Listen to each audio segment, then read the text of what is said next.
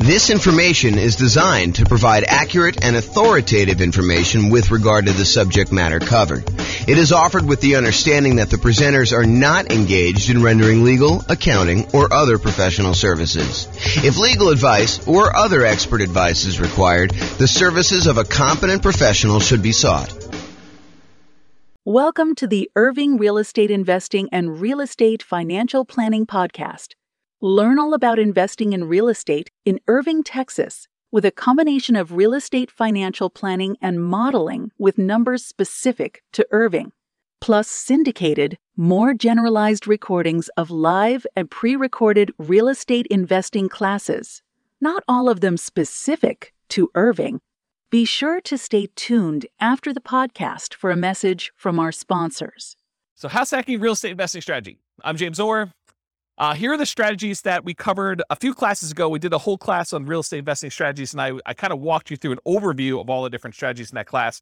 And then my intention was to give you a big picture in 1 2-hour class and then dive deep with both a qualitative deep dive and then also a quantitative deep dive of like how these function toward you achieving financial independence. So you'll see numbers tonight on house hacking and some of the other ones we just did so you can see the comparison. So here's the overview of the strategies. The primary strategies I intend to cover in the classes and the podcast and everything else are these 3. The buy and hold, which includes short-term rentals and vacation rentals, the nomad strategies and all the variations like nomad by proxy, nomad with house hacking, which we'll talk a lot about tonight, nomad to short-term rental, vacation rentals, nomad with lease option exits, and the ultimate real estate agent retirement plan. So all the nomad ones are part of that group, and then house hacking. So the third one, this is the final in the triad or trilogy for the primary strategies that we're going to be focusing on. So those are the 3. Then we've got the whole group of these secondary strategies, which there's probably a lot of podcasts or a lot of people that kind of teach this, but it is not the primary focus of what I intend to cover in the podcast and the classes. So I'll tend to focus more on the 3 primary buy and hold, nomad, and house hacking and the variations of those. But there's other strategies too, which I will teach classes on just to kind of be a completionist. But it is not my intention to constantly be deep diving into this, although who knows, I get distracted. Someone kind of shows me this shiny object and I tend to go down this path where an entire summer becomes the summer of creative financing or something. But at this point in time, I do not intend to have these be a major part of the podcast. So the secondary strategies are the whole creative financing family, owner financing subject to rent to own, lease option, lease purchase, the ultimate strategy, and then anything like quick turning or flipping properties, that kind of strategy, the BRRRR and BRRRR models, which one has an extra R, wholesaling, wholetailing, options and option auction, tax liens, tax deeds, and then partnerships and syndications where there are 3 different roles for partners. The deal maker / syndicator, the guy who puts together the partnership, brings in the money partner, brings in the loan partner, finds the deal, manages the whole thing. So that's the deal maker syndicator. Then there's the money partner, the person who brings in usually the money for the down payment and the reserves and holding costs and fix up costs and all that other stuff. And there could be more than one, or one person can play more than one role as well. And then the loan partner, the person who actually signs for the loan or gets the financing for that. So those are typically the 3 roles of a partnership. And we'll go into some detail about those. The classes coming up for these, because I've got classes for all of them. I got a creative financing, quick turn, BRRRR, wholesaling, options, option auction, tax liens, tax deeds, and partnerships. Those will largely be in the similar format to what tonight is. So we'll do that. And then the things I'm not covering, I'm not going to cover real estate investment trust. Just go talk to a stockbroker and buy a real estate investment trust. I'm not going to do a whole class on that. And if people are asking like, well, what about probate? What about short sales? What about foreclosures? What about pre-foreclosures? Those are sort of included as sub kind of characteristics of other strategies. Like a lot of the creative financing stuff, it has to do with pre-foreclosures and to a lesser degree foreclosures. And then a lot of the fix and flip ones are probably foreclosure type properties and stuff like that. So I'm not going to do separate classes on those, at least not right now as part of this series, but that's the thinking right now. Any questions on real estate investing strategies and what we're covering? I'm just like going off tonight. I'm just like in the zone, looking out the window and teaching. So if you guys have questions, let me know. All right, cool. All right, so house hacking. So let me just cover right up the top. There's no slide for this, but I think this comes up a lot when people hear me talk about nomad or they talk about house hacking. Nomad and house hacking are different. So nomad, if you remember, is sequentially buying owner-occupant properties. You buy a property as an owner-occupant, you move in, you live there for a year or more, but you have to live there usually for at least a year because that's the agreement you have with the lender. So you move in, you live there for a year. Then at the end of the year, you convert that property to a rental and you move into the next property. And you repeat that process until you acquire as many rentals as you want. There's technically no limit for the loan except for your ability to qualify. So it's not like you can get 10 and then you're done. If you're doing conventional financing as an owner-occupant, you can do 11, 12, 13, 14, 15. Where if you're doing regular non-owner-occupant, you usually get cut off at 10. So there usually is a hard limit. And that limit has changed over the years. It wasn't always 10. It's currently 10 right now, and who knows what the lending policy will change in the future. It might get more lax, it might get more strict. You never know. So the difference between Nomad and house hacking. So Nomad, you're buying property sequentially. You're buying them as an owner-occupant, moving in, converting them to a rental, and you're just repeating that process.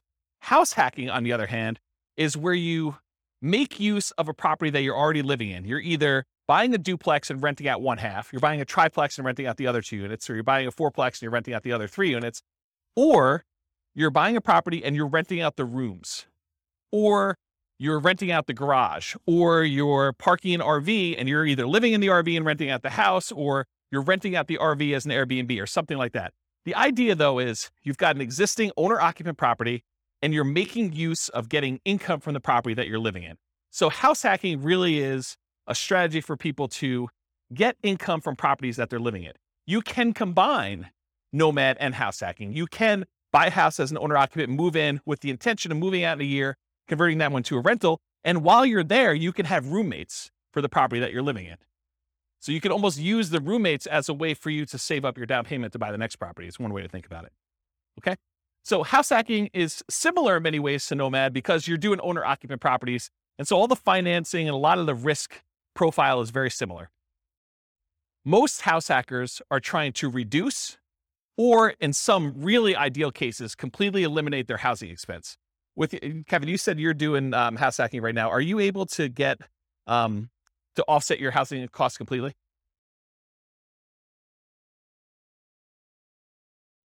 Okay, so Kevin said that he's able to, in Northern Colorado at least, completely subsidize his housing expense with roommates via house hacking. So he's combining house hacking and Nomad at the same time, but you're doing the house hacking, you're able to basically live for free, or very close to it. I think you said you were up 100 last year and you're down 100 this year. So your actual cost out of pocket now is $100 to live. Yeah, so that's amazing. So most house hackers are trying to reduce or completely eliminate their housing expense. Mathematically, though, if you really step back and you think about it, you just kind of think about like this whole thing is a big black box with numbers in and numbers out. House hacking looks almost identical to getting a side hustle, right? You could, instead of renting out a room for $700, you could just get a side hustle for $700. It looks the same. And then you don't have someone living in your house. But the nice thing about house hacking is if you've got extra space in your house and you're willing to put up with a lot of the inconveniences of having people there, there's some pluses, but I think a lot of people think that there's some inconveniences with it. But if you're willing to do that, you don't have to go get the side hustle and do the extra work. So you don't have to go out and put in hours in order to trade for that. And you can actually get some extra income from doing it. So when we do the modeling, though, in the Real Estate Financial Planner software, I model it like a side hustle. So all I basically say is during the period that you're house hacking, you tell me I've got 1 roommate, 2 roommates, 3 roommates, whatever it is. And I take the roommate rate and I say you've got an extra income source. So it's an extra job in there that brings in whatever it is, $650 a month or $1,300 a month. And so mathematically, it just appears as though you have extra income on the owner-occupant property. You've got all your normal expenses on the property you have, but then you're getting a rebate on that from the extra income source. Does that make sense? Okay. Let's see. So usually house hackers, by trying to reduce or completely eliminate their housing expense, it allows them to, one of two things. Number one, it allows them to afford a more expensive asset than they might otherwise can or want to support.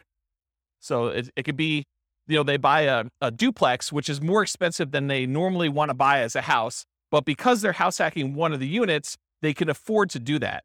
And the big benefit of doing it that way is instead of buying whatever the price of houses are in your market, $400,000 single family home, maybe you go buy a $700,000 duplex where you're going to rent out one half of it and your rent from the other unit helps to support it so that for you, it looks like you're buying less than a $700,000 property because maybe you couldn't qualify without that rent coming in from that one half. Or you go buy a fourplex, which is almost 4 times as much. So then you have this larger asset base that's being paid down with debt and it's appreciating if your market's going up. And so you're getting the benefit of owning a larger asset when you do it that way. So that's one of the reasons why someone might do it. Or they can get the rent coming in from their property. Like let's say you're renting out a couple bedrooms, you could take that extra income and instead of buying a larger house than you can afford, Now you can take that extra income and you can use it to invest in something else. You could use it to save up for a down payment on the next property you're going to buy, or you could use it to buy stocks or bonds or commodities or Dogecoin or whatever you want to do in order to take that extra money and invest in something. All right, did I cover everything I had on there? Oh, I do need to say this. So just because house hacking does allow you to buy these larger assets like a fourplex or something, you still need to qualify for the loan. So you can't just go out there and say, oh, I'm going to go buy a $5 million house and try to rent out the rooms. You need to qualify for the $5 million house to do that. And the benefit of doing like a duplex, triplex, or fourplex is that most of those are going to come where they're rented, or at least they've got the likelihood that you're going to get rent on them. And those rents could be used to help you qualify for the property when you're doing your acquisition. It is much harder to qualify with the roommate thing. Although if you have roommates that you are in your current property, your lender will oftentimes allow you, if you're going to take those roommates with you, to continue to use those as part of your qualification process. So be aware that that is also a possibility too. Okay. Any questions on this? We good? All right, cool. Exceptions. So tonight I'm going to go over a whole bunch of things on your handouts. You guys got this real estate investing strategy profile thing.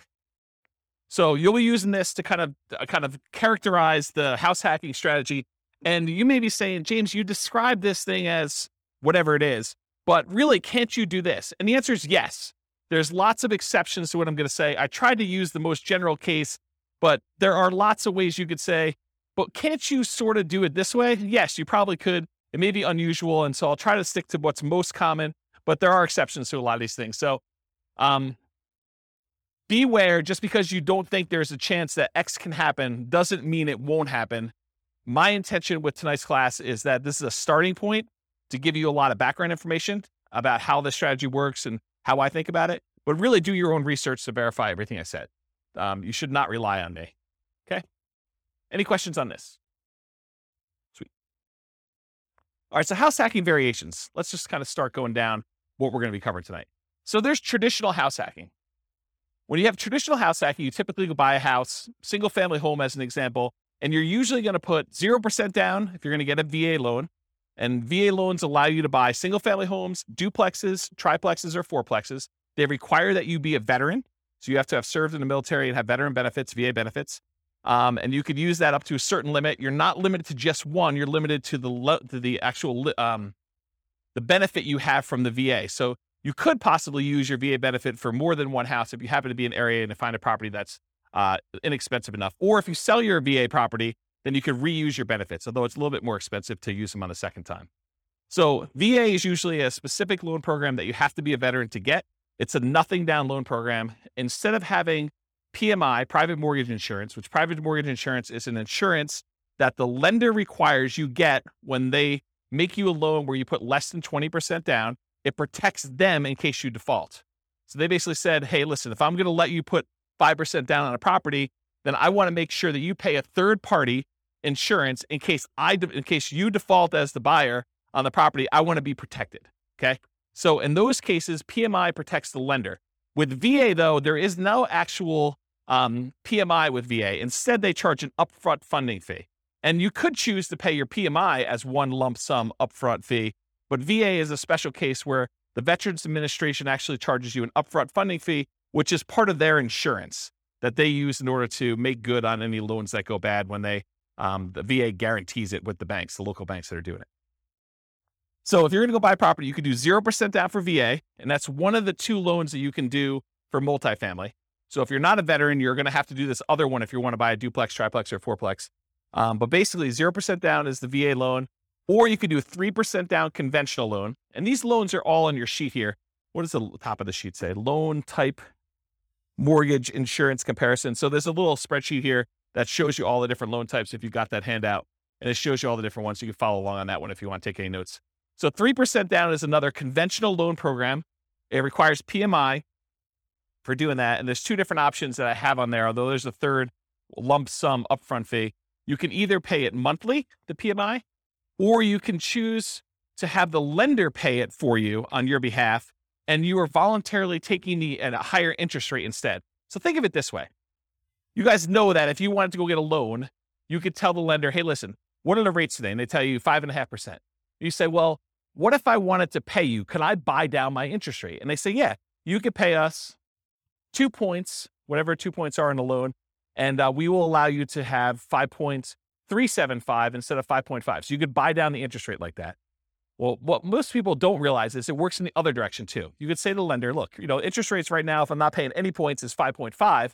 What if you actually raise the rate voluntarily to 5.625, take a voluntarily higher interest rate on the loan?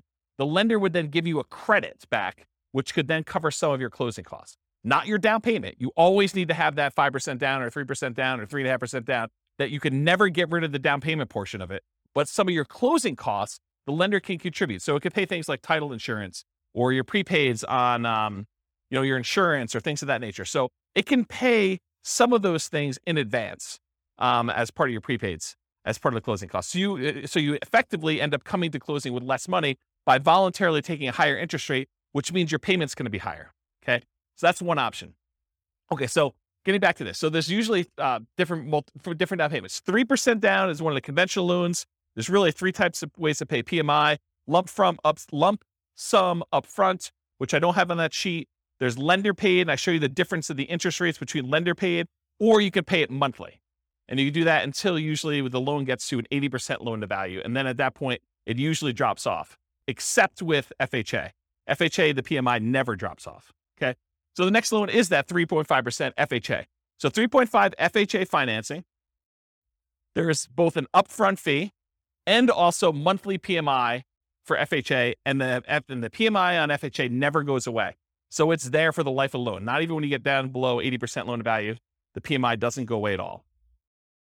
The benefit of using FHA, though, is with FHA loans, you could buy duplexes, triplexes, or fourplexes with 3.5% down. You have to owner occupy one of the units. These are all owner occupant loan programs. Okay. So you can buy single family homes, duplexes, triplexes, or fourplexes with FHA, all for 3.5% down or 5% down. There's a 5% down conventional loan program. Again, it's the same PMI options as a 3% down conventional program.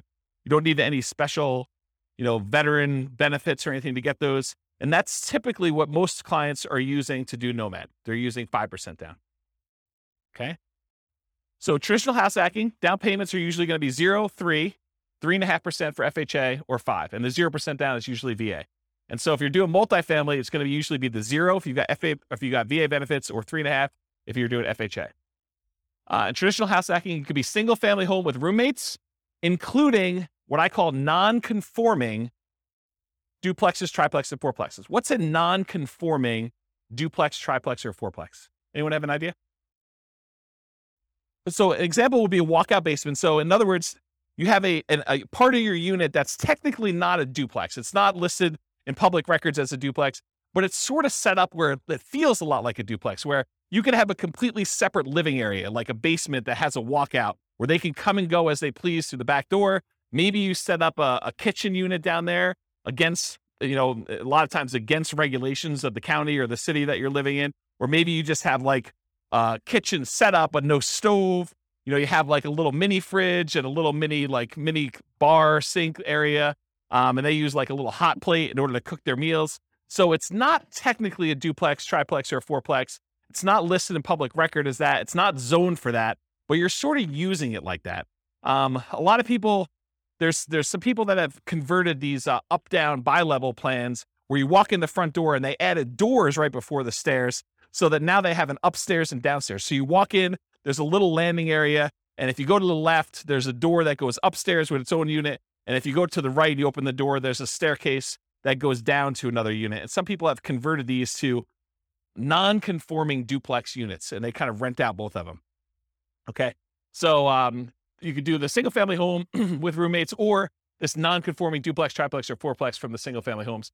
Or you could do legitimate duplexes, triplexes, fourplexes, actually zoned multifamily property where there's a unit, there's 2 addresses, it's zoned that way in public records. Like there's 2 different utilities, 2 different electrical boxes, 2 different water lines going, and so on. There's also slight variations on these, like additional dwelling units where you have a single family home with its own like mother-in-law suite or a multi-generational property. There's a whole builder now that's kind of catering to this group. They've got a whole bunch of new construction properties where they have 2 front doors, and one of them is like an intergenerational suite. There's a door that you can close between the units so they still connect, but they're technically 2 separate units. They have 2 kitchens, 2 sets of living areas, 2 bathrooms, all that stuff. So it's like a duplex, but it's still technically a single family home, which is an interesting product. So if you have a single family home, or even a duplex, triplex, or fourplex, you could rent out rooms in your unit, in like your actual side of the duplex. You could rent out rooms in addition. It is harder to buy more than one duplex, triplex, or fourplex. So if you were thinking, oh, James, I'm going to combine this house hacking thing you had with Nomad, and instead of buying single family homes every type of property, I'm going to buy fourplexes. So I'm going to buy 10 fourplexes and I'm going to do that strategy. What's the challenge with that? Why can't you go buy, 10 fourplexes easily? Anyone know? The financing. So if you have a VA loan, you could go buy 1, maybe 2 if you didn't use all your VA benefits to buy 2 duplexes or 2 fourplexes sequentially. You buy 1, you live there for a year, you convert it to a rental, you move out, you buy the next one. And if you have a little bit left over in your VA benefit, maybe you could do a second one with that. But then once you get beyond 2, this is like an ideal situation where you're able to find one cheap enough that you didn't use all your benefits. After you've done the 2 though, let's say you want to go buy a third one. What's the financing you can do in order to do that? FHA. So FHA is the only other one you could do to buy triplexes, duplexes, triplexes, or fourplexes. You can't do the conventional one with low down payments, like a 5% down. So if you wanted to go do a low down additional unit, then you could do your FHA. What's the problem after you get your 2 VA ones? That's really a stretch to do. That'd be really hard to do. And that third FHA one.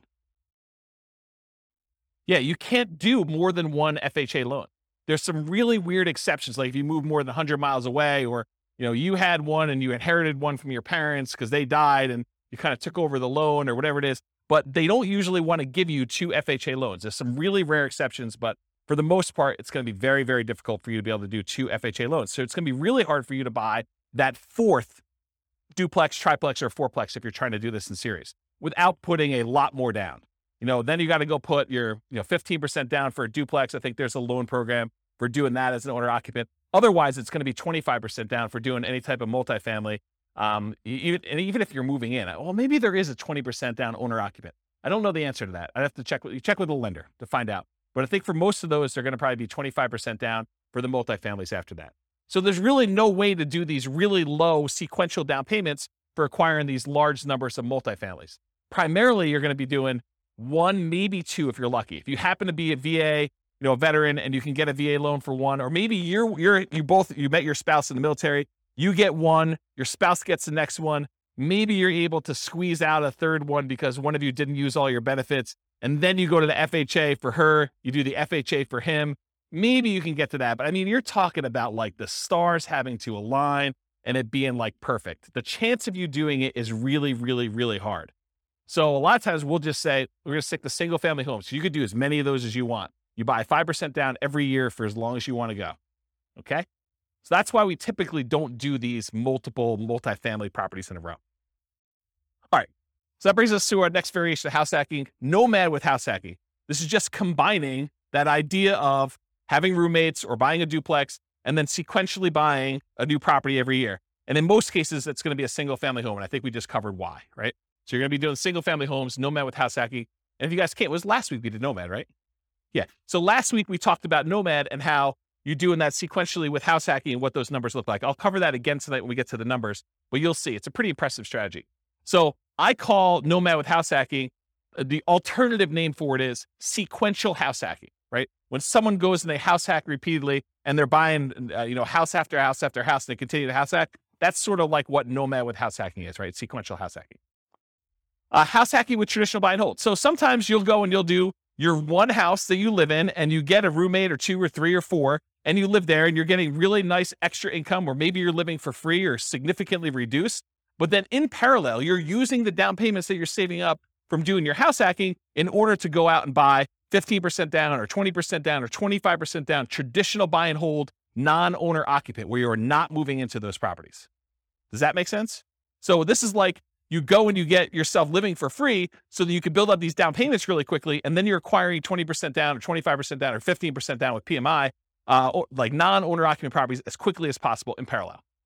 So that's house hacking with traditional buy and hold. And then the last one is house hacking with short-term rentals. If Kevin wanted to, he doesn't have to have roommates in his property all the time. He could have opted to keep a room or an ADU, additional dwelling unit, or the mother-in-law suite or whatever he had, and actually choose to Airbnb them out to someone. And he could have people there on weekends and holidays and stuff like that instead of having roommates all the time. And the economics are you typically get higher rates than you get for having just long-term roommates, but there's more work involved and more upkeep, and you tend to have a little bit nicer property in some cases. Not saying Kevin's is not nice, but like that's how it typically is for Airbnb, although there's lots of variations from what I imagine. So, okay. So that's house hacking with short-term rentals. There's another variation of house hacking with short-term rentals, and that is the idea that you're house hacking with your roommate sort of situation or that extra unit that you're doing. But you can also do what we talked about in the nomad with short-term rentals, where you are nomading, and then once you convert it to a rental, then you are converting those to short-term rentals. So you're kind of buying properties that would make good short-term rentals. Maybe while you're living there, you rent out a room or an extra suite or something like that. But then a year later, when you go buy your next owner-occupant property, maybe you convert that property to a full-time, full house short-term rental or something like that. So it's kind of a twist on that one too. So any questions on the variations? You guys are quiet tonight. Either that or I'm just on fire. Okay. So is house hacking more of an investor strategy or more of a real estate entrepreneur strategy? Remember, if you're primarily investing if you put money out with the expectation of getting a return on your money, versus real estate entrepreneurship is you are putting in your time and energy into trying to generate an income or business returns on the activities that you're doing. Not that you don't have any money in the deal as an entrepreneur, but really the idea is like, are you spending a lot of time trying to generate money? Like you're in a job as a real estate entrepreneur, or are you putting out money and you want it to largely be passive? And I think house hacking is largely passive. I mean, I'm sure if you do more of the short-term rentals, that's more entrepreneur-ish, but really you're putting out money, your down payment, 0%, 3%, 3.5%, 5% down, and you're expecting to get a return on having roommates there. Yes, you got to go put leases on there. Yes, you got to advertise, put your tenants in there. You got to manage them, all that stuff. But it's largely passive. It's not like an everyday type of activity. Okay. Money required. So I went into a lot of detail on this, so this slide will go pretty quick. But typically, you usually have to come up with 0% down for the VA loan, 3% down for that conventional, 3.5% down for the FHA, or 5% down for the conventional, and any deferred down payment that you need. And what I mean by deferred down payment is any negative cash flow you might have on that property. So Kevin was saying that, this year he's probably about negative $100. So it's costing him $100 to live in the property. So he needs to budget for that negative $100. He needs to budget for the $100 it's costing him to live, which for most people is not as bad as having a budget for the full, $2,000 or $2,500 a month or whatever you're paying for on your regular mortgage if you weren't house hacking. But if you convert it to a rental after a year, you still need to budget for that. So if he was negative once he converted to a rental, he would need to budget for that deferred down payment, any negative cash flow he had on that property. And really, the way to think about this deferred down payment is, if Kevin went and he put 20% down on this property, would it be negative? Probably not. But he bought it as an owner occupant, probably put 5% down is my guess. And now he's trying to support, 3 roommates or however many he has in this property so that he's not negative on the property. But if he had put 20% down, it wouldn't be negative at all. So really, because he put 5% down, he has a little bit of negative cash flow. And so you can think about it as he didn't put 20% down, which is probably, $80,000 or so. My guess is probably $400,000 property. Instead, he put $20,000 down. So instead of putting $60,000 down, he has negative $100 a month. Would you rather have negative $100 a month in cash flow or put $60,000 more down when you buy the property? Because that's really the choice he made, right? Because if you put the $60,000 down, it wouldn't be negative. So it's really a deferred down payment. He's paying that $100 a month over time until rents go up enough where he no longer has negative cash flow, which is going to be a lot less than $100 a month until it gets to $60,000. He's going to come out ahead on that deal. Make sense? Okay. And then additionally to that, you need reserves. Even when you're house hacking, you should have reserves set aside. You should have money set aside in case you can't get your house hacking tenants or they lose their job with COVID. and they can't pay you, or you have repairs on the property, or something happens where you need money for something that's come up, something unexpected. So you should not be doing these strategies without reserves at all. So really, you're going to need your down payment, any deferred down payment you had, that negative cash flow, and then also reserves in that property. And then you might also see, although less frequently, any extra money to prepare the house for short-term rentals or repairs. So I have another client of mine who, one of their strategies is they like to furnish their property really, really nice to get premium roommate rent. And so there's an extra cost to going out and buying really nice couches and the big screen TV on the wall, and probably doing upgraded flooring and, the things of that nature in order to get the house prepared. So you might have extra expenses in order to get your house prepared for that. Some other clients of mine are obviously not doing, pimping out their house in order to make sure that they can get primo rent for that. They're just having any old roommate rent a clean room, clean, neat house where everything's functional, but they're not having to make sure it's super, super nice. Okay.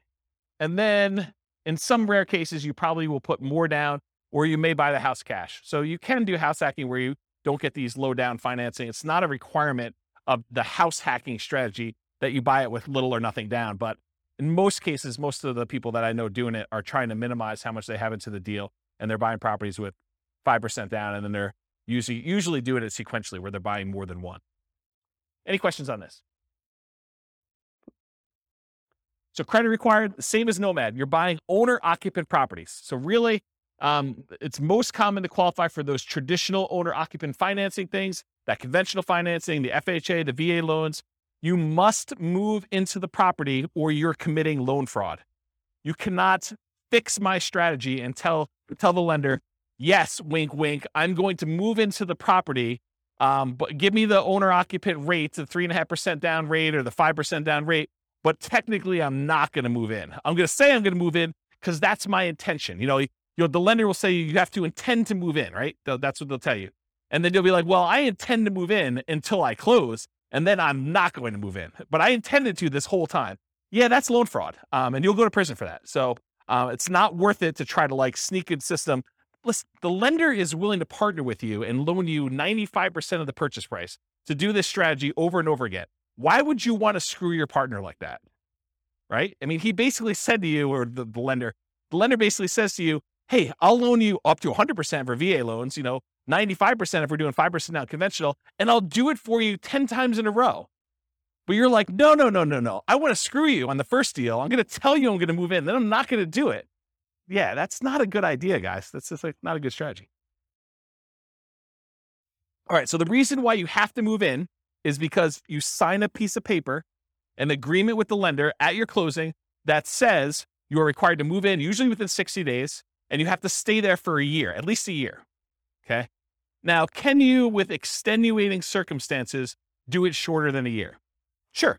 Yeah. If you happen to be living in the property, then you get married 6 months into it, or you lose your job and you got to relocate, or you get a job transfer. Sure. You can move out before a year. That's not what we're talking about here. What we're talking about is violating the spirit of the agreement where you say, wink, wink, I'm moving in, and then you don't move in. And in case you're wondering, James, but how will they find out? I mean, come on. I mean, they're not going to come around and knock on the door and check to see if I live there, are they? Yes, they will. At 6 a.m., according to one person in the room. So yes, they do come and they verify that you are living in the property. They spot check it. It's not like every single one's going to do it, but they will do that. Okay? So typical credit score needed for doing these loans, it's all on that worksheet I gave you, the loan one. There's a list for credit score, minimum credit score in there. The typical credit score for most of these programs is 620. There are some exceptions, maybe down to 580, FHA and VA. Better credit often will get you a better interest rate, although I don't think FHA varies based on credit score, and lower your private mortgage insurance. So with the exception of FHA, I think both the conventional loans, your rates can get better depending on what your credit score is, and your PMI payment will also get better. It'll be less if you have better credit score. Okay. So it helps to have a higher credit score. It's something for you to work on and strive for. Less common situations, if you're buying without a loan, a credit score is not required. So if you're paying all cash, it doesn't matter. But in most cases, you're going to need a credit score in order to do this. And realize that credit score requirements can change over time. So do check with your lender. Don't come to them and say, but James told me in class that I could do this with 620. you're required to give me that loan. No, that's not how this works. The lender will tell you what is required to do your loan, and then that's the rule you need to kind of do it with. It doesn't matter what I say. Okay? Any questions on that? Sweet. All right, so here are the Fannie Mae regulations for qualifying for a loan and how they look at rents on your owner-occupant property. So I'm going to read this to you, and then I highlighted in red the section that talks about how they deal with house hacking. So the title of the section is Treatment of the Income or Loss.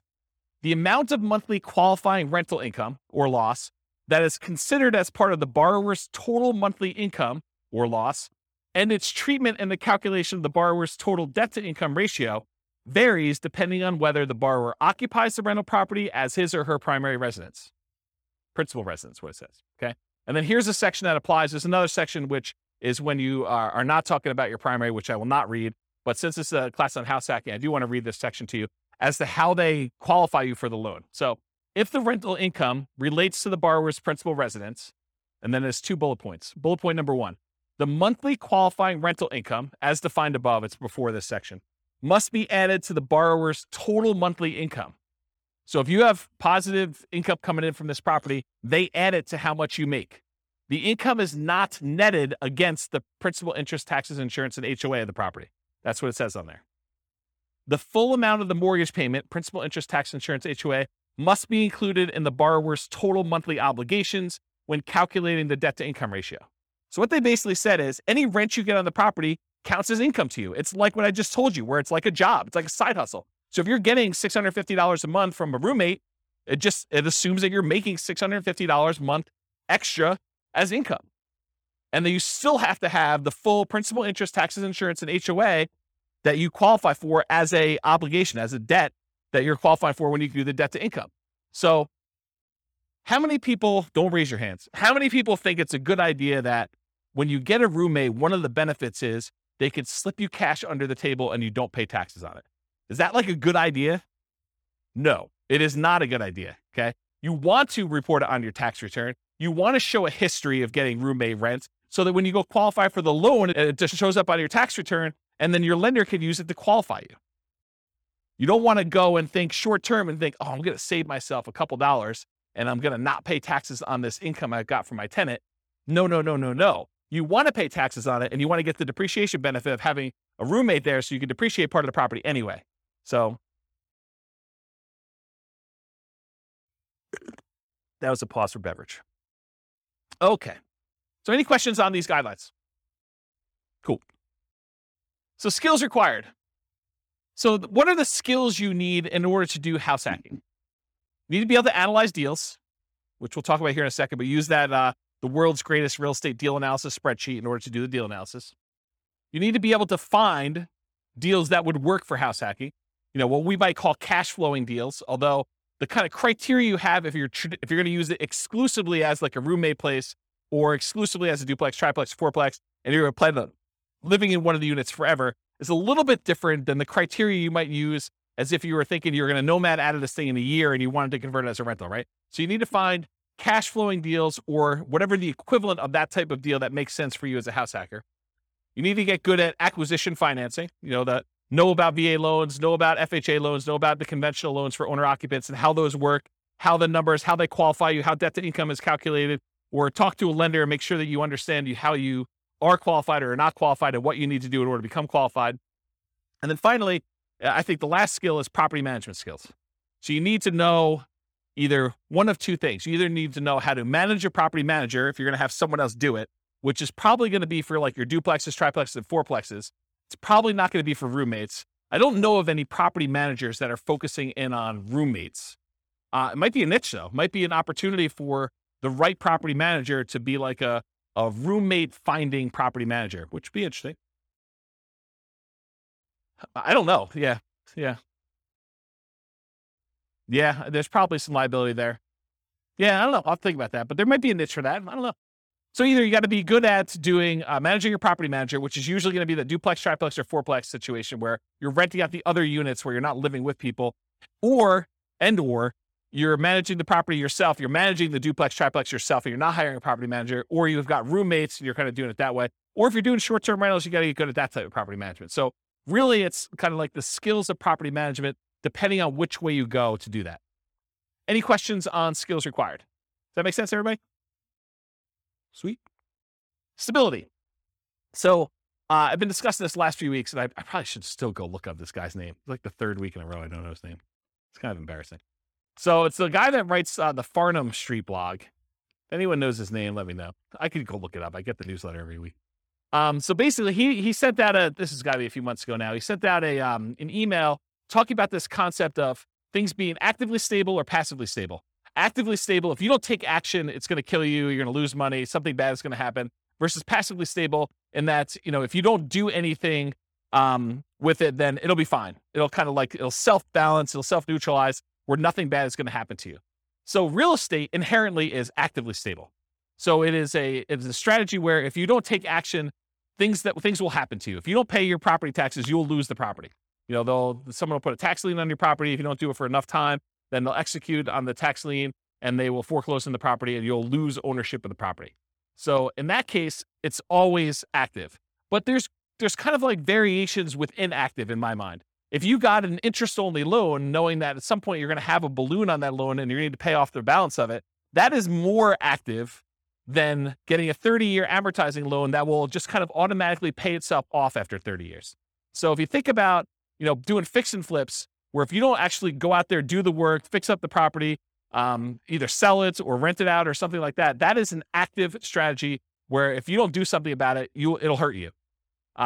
Versus more of a buy and hold property with a 30-year fixed loan, you get a property manager in place, and it sort of just hums along. Maybe you have to manage your property manager a little bit, but it's much more passive than like a fix and flip as an example of that. So house hacking is actively stable. And I think short-term rentals are a little bit more active because there's more activity involved. So in general, this is a pretty active strategy. Did you look up his name? Yeah, I'll have to think about it. I should just look it up. Maybe send me an email. All right, scalability. So how scalable is house hacking? And I used to have an extra slide here where I talked about, real estate in general gets you to just really big picture. Real estate in general gets you to $1 million net worth, $10 million net worth pretty easily. But in order to scale above 10 million, you need to do different things. You need to be thinking differently. You need to be buying different types of investments. And even beyond that, it's much, much harder to do real estate to a, much larger scale than, 10 million as an example. And 10 million is relatively arbitrary. It's not like an exact number. So how scalable is house hacking? Is it something that's going to get you to 10 million? And the answer is probably not, right? I think house hacking could get you to that kind of like, 1 million to maybe pushing 10 million if you're doing more sequential stuff. But house hacking just one property where you get roommates, that's really not going to get you to these big numbers. So it's not super scalable in that way, unless you're starting to kind of combine it with some type of sequential buying, like a nomad strategy where you're buying one every year and you're trying to do that. And then maybe you're converting those, you're kind of selling them off after a period of time and converting that into larger multifamily properties. And you're really leveraging up as you go. That's more of a scalable strategy. So house hacking is often limited to one per new property per year. And as soon as you're repeating the process as a nomad with house hacking, I think I talked about that, like if you're going to do that. And then from that perspective, it's hard to scale because you're only able to do one a year. If you had an unlimited amount of money and you were buying properties where you're not moving in, you could buy 10 a year. But with house hacking, you got to buy one per year. And that's one of the reasons it's not super scalable. It could increase speed with short-term rentals where you could buy a second home with 10% down in parallel every year. You could also do it where you're buying traditional 15% down, non-owner occupant, 20% down, or 25% down, non-owner occupant in parallel as well. But from another perspective, it actually is more scalable because it requires less down payment. Instead of having to come up with 20% down, you can come up with 5% down. So from a down payment perspective, it seems like it actually encourages scalability because you can acquire more properties with less down payment. So in that way, it's more scalable. But in general, I think it's one of the slower strategies at first, although it does help you also build up down payment. So I don't know, there's that to be said. Any questions on scalability? Cool.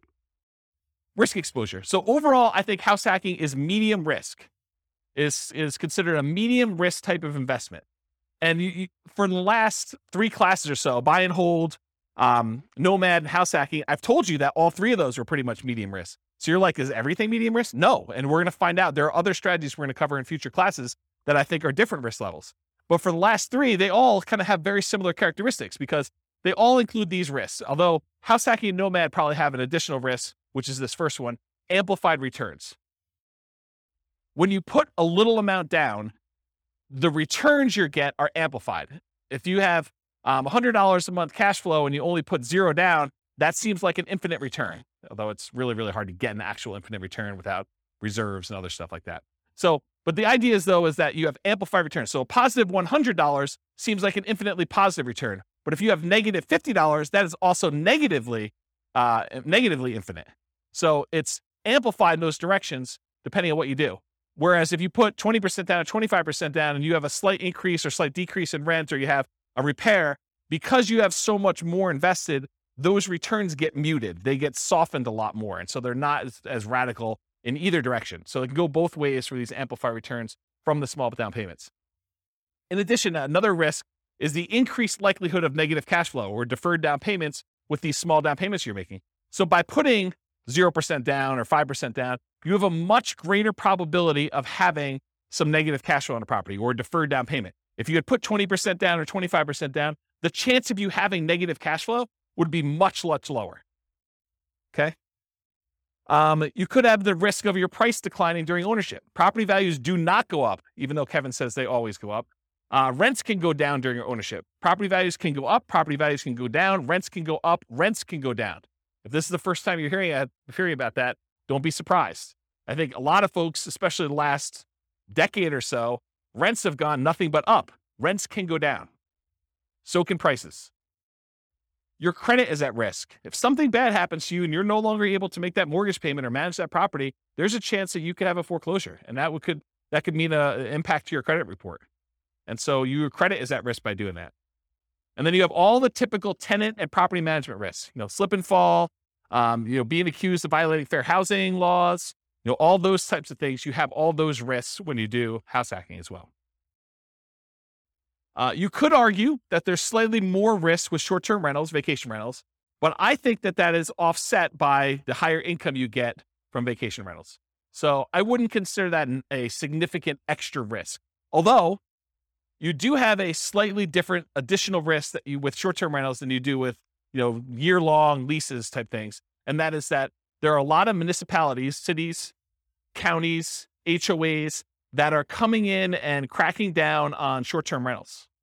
And they're saying, hey, we are not allowing short-term rentals anymore. So I think there is an additional risk that you could see your short-term rental go from something that you were able to operate to something you are no longer able to operate because your HOA or your city or your county came in with additional, more restrictive rules and limited your ability to do that. Does that make sense? Okay. Also, insurance companies. I've heard some insurance companies are not allowing short-term rentals. You need to go get a specialized insurance company to do this. Okay, so profit speed. How quickly do you make money? And what size or magnitude of money do you make at one interval? So with house hacking, you typically can start seeing a profit immediately. That's one of the differences between house hacking and nomad. Is nomad, you buy a house, you live there for a year, and unless you're house hacking while you're nomading, you're not getting income on that property for a year. You got to support that property until you go and convert it to a rental. That's potentially problematic if you need income right away. With house hacking, you move in, you can get roommates right away. Of the people that had roommates in this thing, how many have moved in like that day had roommates? Yeah, so like 3 people in the room already had roommates when they moved into their property. So you could be earning money like that instant. In fact, you probably got down payments, security deposits and everything in advance. So you probably got those up front. So with house hacking, you typically start seeing profit right away. Rents and security deposits are typically paid in advance. Short-term rentals while you're still living in the property may increase your cash flow. It's not common with roommates, but using a property manager can slightly delay your time to receiving cash flow. There's usually a delay between when they collect it and when they pay out to you. So I've talked about this in other classes. I'll give you the really short version rundown of this, but this is the return on investment quadrants. So on the left-hand side are cash later quadrants. That's appreciation and debt pay down. Those are the things you get later on when the property value goes up over a number of years. You pay down a loan over a number of years. Your amount of equity you have has usually gone up over that time. So this is usually money that you see over time.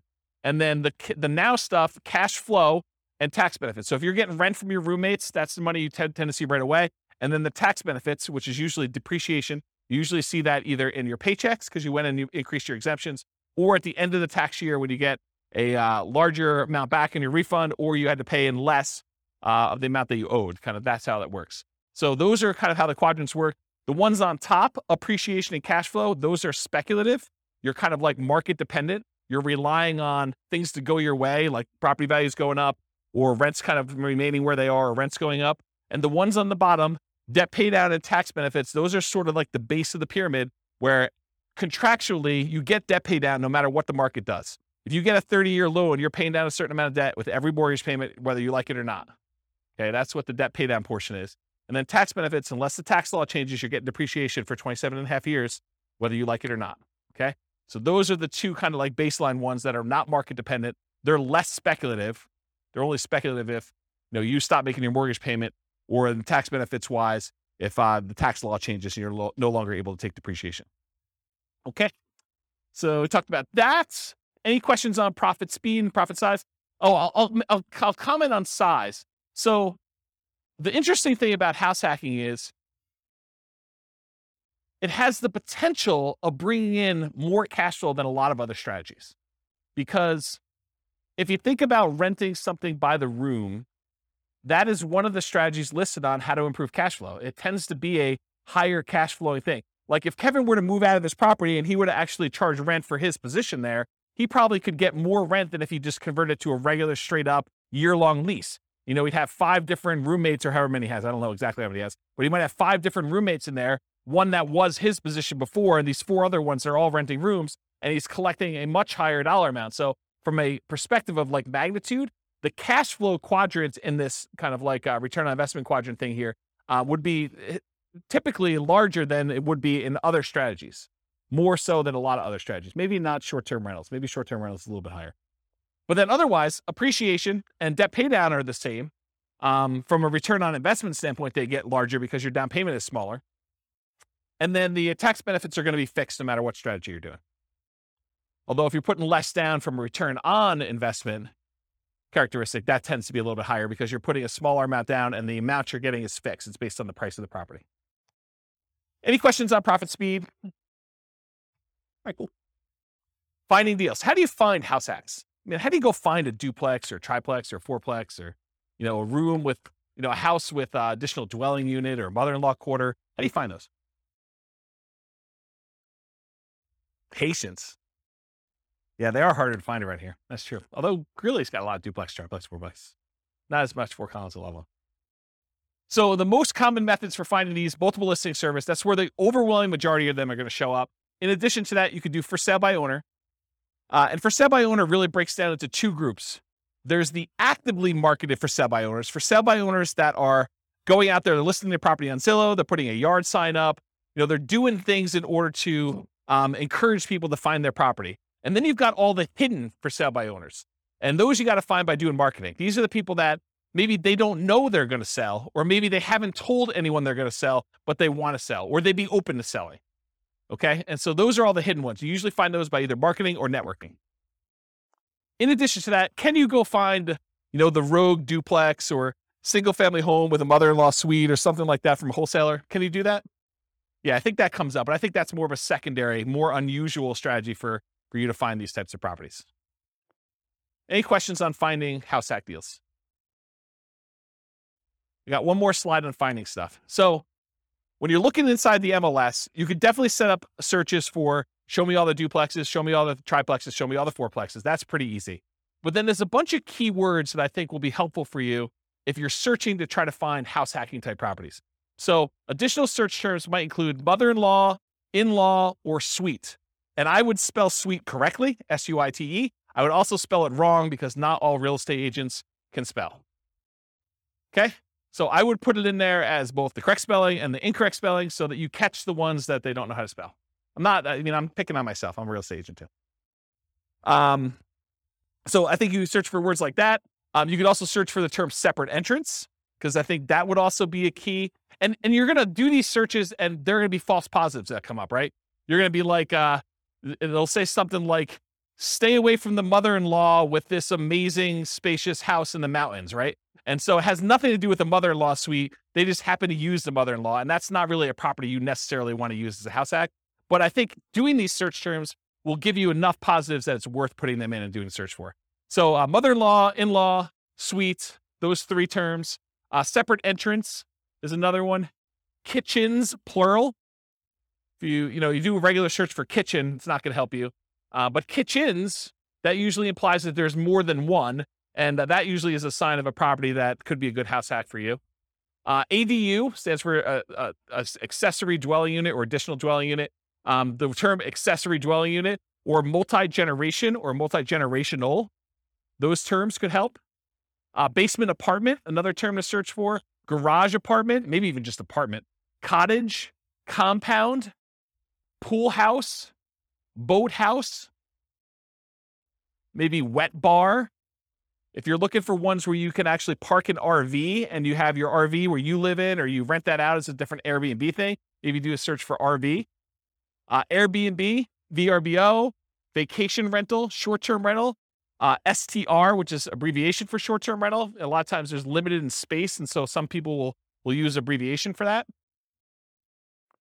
House hack, just do a search term for that.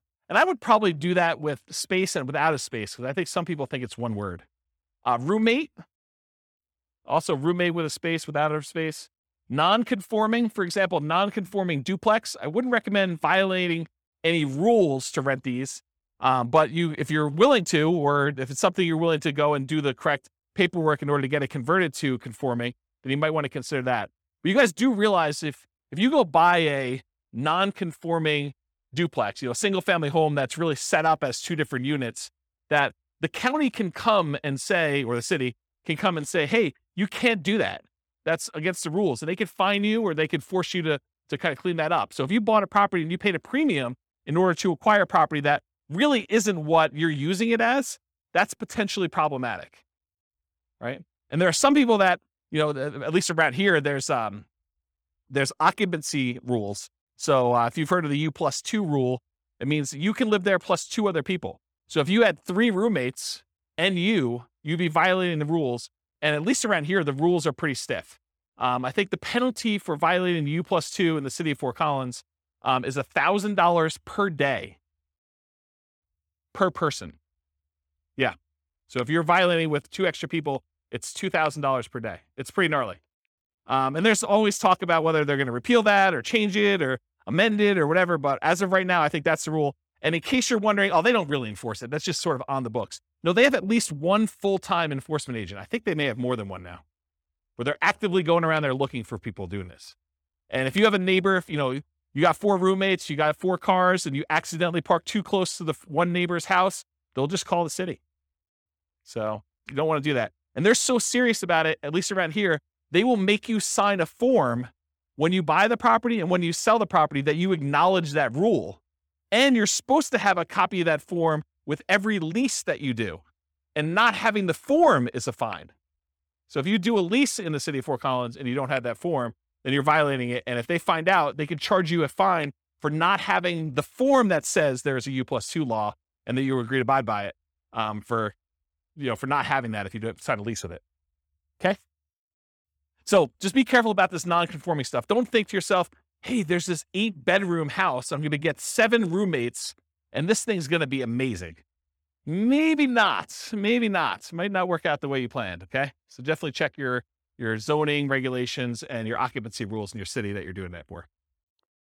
Any questions? Is this helpful, this little list for doing stuff? All right, cool. So if you're going to go analyze a deal for House Hack, go download the spreadsheet, realestatefinancialplanner.com/spreadsheet. You can download it and do house hacking analysis. Now, if you're going to go get a couple roommates, but it doesn't cover your rent, it's going to show negative, right? Right? Your returns are going to be negative for that first year.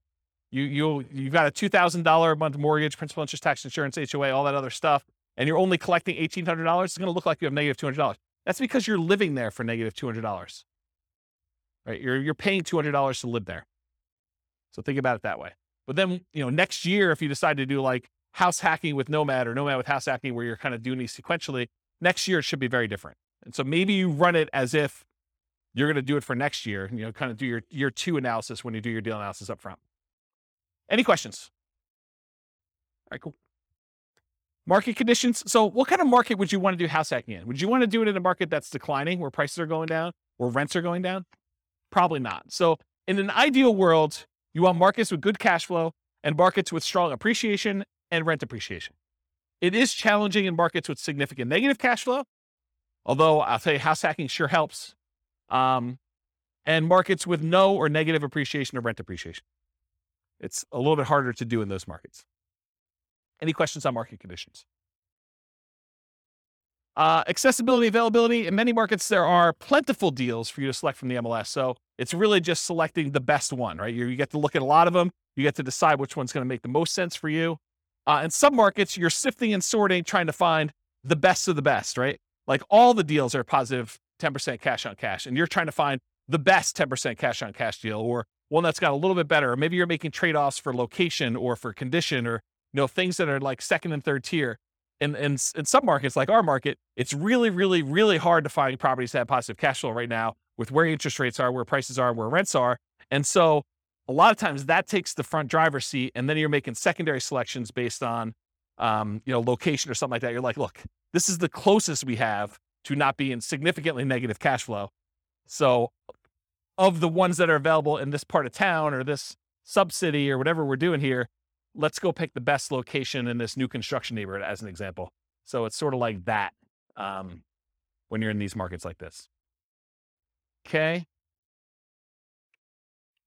Interest rates may be a significant factor, whether properties will cash flow or not. It's much harder to cash flow at 5.5% interest rates than it was at 3.0. Just much harder. Owner-occupant REITs can help over traditional buy and hold. So with traditional buy and hold, most of the time we're putting 15% down, 20% down, 25% down, and those are non-owner-occupant rates. If you look on the spreadsheet here, it shows you the non-owner-occupant rates are like, 6.625 versus 5.5 for the owner-occupant 5% down.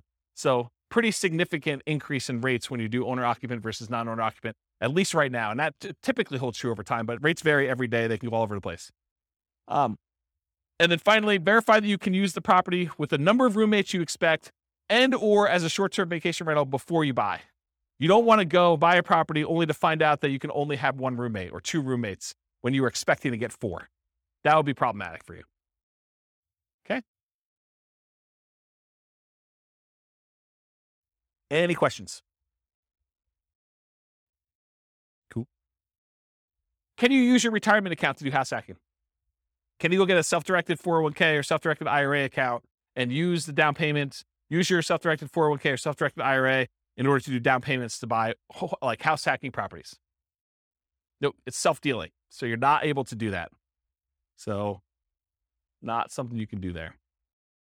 Okay, so let's get into the quantitative analysis. So most of the first half of the presentation or whatever it's been has been primarily going through like how the analysis, how the strategy kind of works. Like one of the characteristics of it, if you think about it from a whole bunch of different perspectives, that's how I think about it. Is like, so what is it from scalability? What is it from down payment? What is it from credit requirement? What skills are required? Now we're going to switch from more of this qualitative approach to numbers. Like how does it perform if you're trying to achieve financial independence? How quickly does it get you there? Especially compared to other strategies. Like if you've got one person in one situation and they're considering a wide range of different strategies, how does house hacking compare to doing Nomad, let's say, or doing buy and hold, or the other ones we get into the future, like doing creative financing or those? So tonight we're going to primarily focus in on the house hacking and how that performs numerically. So I will tell you that I'm going to go through a whole bunch of numbers here, but each one of these could literally be its own class. Like I could break down, house hacking with 2 roommates and spend an entire class going through the analysis of that and how risky it is and, what your net worth looks like there and what your, down payment and how quickly you acquire properties and what the characteristics of those properties are. I mean, we could really spend a lot of time going into detail. I chose to focus on months to financial independence. So how quickly you get to financial independence with my strategies, with all the strategies, so that I could sort of do a fast run through quantitative analysis on a bunch of different strategies rather than getting slowed down by looking at one really, really deeply. But I probably am going to do more full classes on individual strategies or sub-strategies and where we really dig into stuff so that you can understand the nuance. Because once you decide, hey, I want to do this nomad with house hacking, then you really want to know about that one. And it doesn't matter all these other variations as much anymore. Just that, hey, look, this one looks really, really good. Let me learn about that so I can implement it, right? So we'll eventually probably do full classes on those. I will point out it's naive to generalize these results. So these are the results with very, very specific assumptions. We're going to go over like the details of what this person is, how much money they have, how much money they make, what their goal is in financial independence, the types of properties they're able to get in their market, the interest rates right now. But any of these things change, all things are off. Like you cannot just assume this one is always better than the other one. That can change depending on what the assumptions are when we do this. So we're primarily going to focus on house hacking, 5% down payment with PMI. I didn't do the 0% down. I didn't do 0, and then you go to 3.5, and then you go to 5, and you do 5s. I mean, this is why these could be like full day seminars for like this whole thing. I just said, let's stick with 5% down payment with PMI. It's the one that's on your sheet, conventional loan, monthly paid PMI, if you're kind of wondering. I could have done buying duplex, buying triplex, buying fourplex. I opted not to really dig deep into the duplex, triplex, and fourplex because you can't repeat it. So I could have done, you bought one duplex or one triplex or one fourplex, but there's so many variables in doing that. I had to put a stake in the ground and just try to do as much comparisons of some of these as we could. But I decided not to focus in on duplex, triplex, or fourplex and what those look like. But I did vary your roommates, whether it's worth getting 1, 2, 3, or 4 roommates and what impact that has. And I did vary the loan. If you're doing buy and hold in parallel and you're putting 15% down with PMI or 20% down or 25% down. And so those will be there as well. And then for house hacking with short-term rentals, the way I thought about this, I could have gone and done a lot of short-term rental stuff and increased the income. But really, when you're thinking about house hacking, and I say you have one roommate, you're getting $650 a month from that roommate, maybe if you did short-term rentals, it's the equivalent of having 2 roommates, right? And so I didn't go separate those out, even though I could have said, you're doing short-term rentals like this. Instead, I've just said, hey, look, I showed you 1 roommate, 2 roommates, 3 roommates, 4 roommates. So if you're doing short-term rentals and you think your short-term rental income is going to be almost the equivalent of you having 2 roommates, except you don't, you're just doing a short-term rental in your unit, then use the numbers for 2. You can always go in here and modify these assumptions, okay? Also, I just want to point out that when you do short-term rentals, it's more of your time. So part of the increased returns you're getting, you need to allocate as $1 per hour for the work you're doing. It's not fair to say that that's all just pure return on your investment that you made. It's also labor. So we'll also talk about house hacking with traditional buy and hold. I'll run buy and hold in parallel, and then nomad with house hacking, AKA sequentially house hacking. So doing house hack over and over and over again, keeping roommates as you go. All right, so I got to define for you what financial independence is so that you know how we know if they have achieved it or not. So really, financial independence is when your assets produce enough money to support your minimum target monthly income. What I call the minimum target monthly income in retirement. What some people might call lean fire, or some people might just call regular fire. It's where your investments can support your lifestyle so that you do not have to work anymore. It consists of 3 parts. Part number 1, passive income. Passive income consists of Social Security, pensions, and annuities. That's all passive income. Number 2, net cash flow from rentals. So after all your expenses, take your gross rents and the other income you have coming in from the property, subtract that, your principal, interest, taxes, insurance, HOA, maintenance, vacancy, property management, all of those things come off the top. Your net after all expenses is part of that, whether you qualify for financial independence or not, net cash flow. And then finally, any other assets you have, not equity in properties, you've already counted that as part of your cash flow. You cannot count equity twice. But any other investments you have that you've invested in stocks or bonds or mutual funds or anything like that, maybe you made hard money loans, all of that stuff clumped together times whatever you consider to be your safe withdrawal rate. So the safe withdrawal rate is the percentage of money that you could take out each year from your investments that are invested in these things, stocks, bonds, mutual funds, things like that, that you can safely withdraw that you're not likely to run out of money. And there have been studies done on this. If you guys have heard of the Trinity study, that's a study that talks about using the 4% safe withdrawal rate, where they've done studies based on certain percentages in stocks and certain percentages in bonds, and that you're not very likely to run out of money over a 30-year time horizon if you use 4% to take money out. So if you have $1 million, you could take out $40,000 a year. The $40,000 does adjust up with inflation each year, but you take out $40,000 a year and use that to live on, okay? So that's what yearly safe withdrawal rate on any invested assets means. So the three parts: passive income, Social Security, pensions, annuities, net cash flow, and then that yearly safe withdrawal rate on invested assets. The sum of all three of those, if it exceeds your minimum target monthly income in retirement, then you're financially independent. Okay? Any questions on this? Cool. So here are the changeable assumptions. I made up like a prototypical person who's doing this. I call them Norm and Norma if you guys are listening to the Real Estate Financial Planner podcast, but it's basically the same assumptions there. They're married. They're both 21 years old. They recently graduated from college, and they're working in a technology department of a large healthcare business. They have a total of $10,000 saved up. They earn combined between the both of them $72,000 a year. That's $18 per hour times 2,000 hours, $36,000 a year each.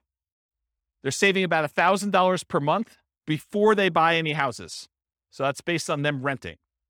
They're renting somewhere for $1,800 a month, and they're able to save $1,000 of their $6,000 a month in income toward financial independence. They are obsessed about achieving financial independence, and they're looking through all these different strategies, trying to find the optimal one for them, the one that both fits their lifestyle, what they're willing to do, but then also gets them to FI as fast as possible and as safely as possible, honestly.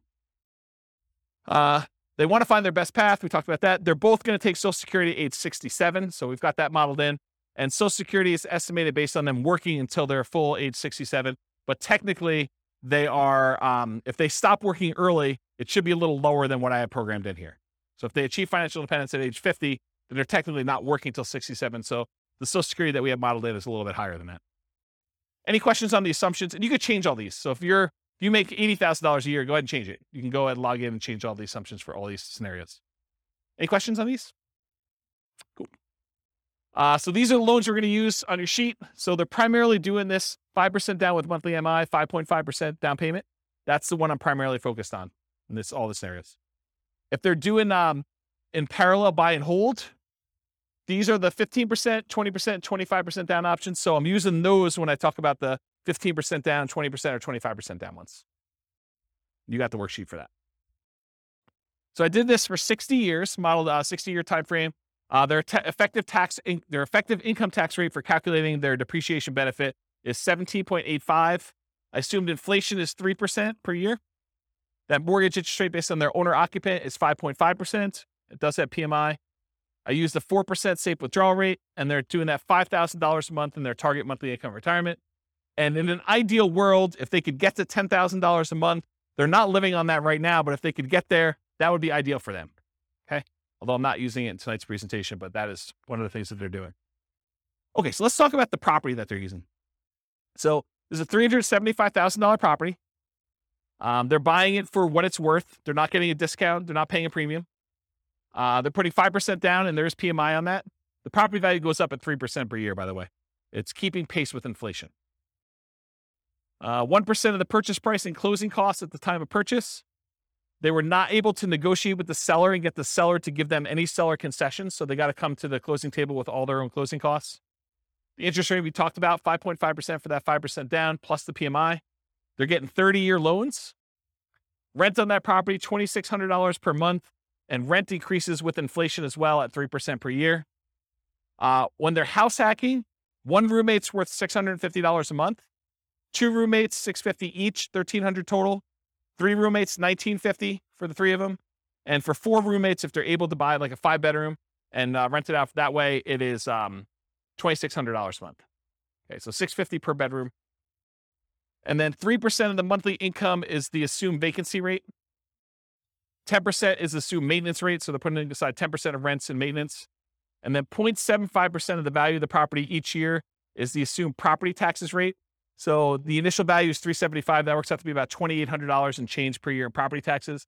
And as property values go up, that property tax number goes up too, because it's always a percentage of the value of the property. And then 0.4% of the value of the property is the assumed property insurance rate. And that is also based on that price, $375, which means that goes up as property values increase too. And in the first year, it's about $1,500. And then for calculating the depreciation benefit, I assume 15% of the value of the property is land. So you can only depreciate the value of the building. You cannot depreciate the value of the land. And so in order to do that, we need to know what the value of the land is. Any questions on my assumptions? Cool. All right, let's look at numbers. Here we go. So if Norm and Norma decide to keep renting and take all of their $1,000 a month that they're earning and they put it in the stock market, it takes them 482 months to hit financial independence. You may want to write some of these numbers down, of the ones that you're interested in comparing it to, so that you can see when you get to ones that you're there, because there's going to be a lot of numbers thrown at you. So if you're concerned about this, because I can't fit them all on the same chart until the very end, and it's really small font. So 482 months if they just do the stock market and they rent. What if they buy an owner-occupant property? They buy a property with 5% down, they move in, they live there. If they do that and they invest in stocks, the amount that they can invest in stocks decreases by a lot. They were saving $1,000 a month by buying a property to live in. They've increased their expenses because it costs them more to buy than it does to rent. Instead of saving $1,000, now they're saving $420 a month. And it still speeds up their time to financial independence, where it only takes them 396 months. How is it possible that somebody who is saving less money and investing in stocks, and the majority of their money for retirement is coming from stocks, how does it speed up their time for retirement? How is that possible? They're saving, instead of $1,000 a month, now they're saving $420. How are they able to get financial independence earlier?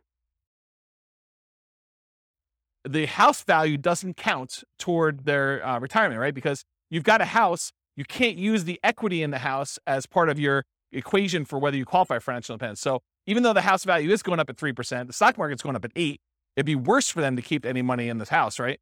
So like, what is causing them to be able to achieve financial independence earlier?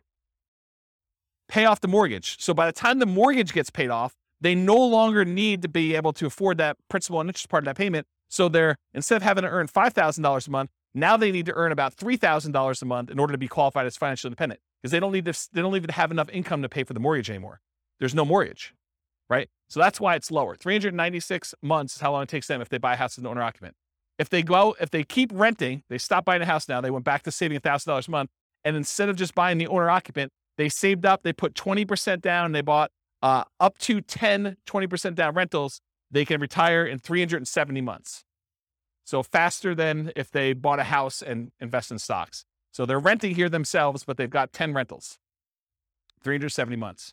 If they do 25% down rentals instead of 20% down, so they take a little longer to save, but the cash flow on them is a little bit better, it takes 346 months to get there. If they say, hey, listen, I want to do this 15% down non-owner occupant loans, but they pay PMI, that's still 370 months. So it's still 370 months whether they put 20% down or 15% down. It's faster if they do 25% down. And by the way, this one is part of the buy and hold class. I go through this in detail. I'm just sort of getting to the spot where we start talking about house hacking. Okay. This is sort of like build up. Okay. So ignore house hacking for a second. Should they rent or should they buy? Should Norm and Norma keep renting for $1,800 a month, increases with inflation, or buy a property with almost $600 a month higher cost? They go from saving about $1,000 per month when renting to about $420 per month when they buy a property to live in. Should they rent or buy? They have reduced savings amount. Will it matter? And we already talked about this. They eventually pay off that mortgage. And if you wait till you pay off the mortgage, then your qualification for financial independence gets much easier. So that sort of becomes an easier hurdle once you get to that point. Okay, so now they owner occupy, then they do 20% down payments. So this one, they buy one owner occupant property, then they take their extra money and they save up for 20% down payments. That takes 394 months. Just the tiniest bit faster than if they buy the owner occupant and they do all stocks. Doesn't really make that big of a difference. What if they do 25% down? Still 394 months. Wow, that's kind of weird. 25% and 20% is still the same. Whoa, it's even the same for 15% down. All of these are 394. Why is that happening? Because 394 is when they pay off their mortgage. And so they just kind of like, whoop, they all qualify based on that then. Okay, so we talked about why these are similar, because they pay off their mortgage. So here's the buy and hold stuff summarized just to show you the fastest ones if they do short-term rentals, which we didn't really talk about tonight, but those are the fastest ways for them to achieve financial independence if they buy properties and use them as short-term rentals. Otherwise, this is the kind of the speed of all of them. Okay, what if they nomad? They buy 10 nomad properties, basically buy that first 5% down. They move in, they live there for a year. As soon as they have enough down payment and debt to income ratio to be able to qualify for the next one, they buy the next one. They repeat this until they have 10 properties as rentals. And they kind of do that. And if they do that strategy, it takes them 320 months. So besides the short-term rental strategy, nomading, just plain vanilla nomad of buying 10 properties, is faster than all the other strategies. Doing all stocks, doing all 15% down, 20% down, 25% down rentals. So nomad crushes it. Okay? And honestly, they don't even buy their 9th and 10th property until after they achieve financial independence. So they only need to get to 8 before they get those numbers. Okay? Fixer Upper Nomad. So this was the buying 10 nomad properties at 5% down, took 320 months. If they go buy a property at the discount, and I cover the assumptions for this in last week's class on nomading, but basically that takes 231 months. So if you're buying properties at a discount and you're getting a little bit better cash flow on those, it's faster. 231 months to buy properties at a discount if you're doing Fixer Upper Nomad, if you could find them in your market. Okay. If you do nomad by proxy, you have someone else move in on your behalf, either your kids or your grandparents, or your parents rather, or your grandparents. It could take 214 months to do nomad by proxy. And go watch last week's class and go find the details of that, because there's a lot of nuance to what is involved in that. Okay.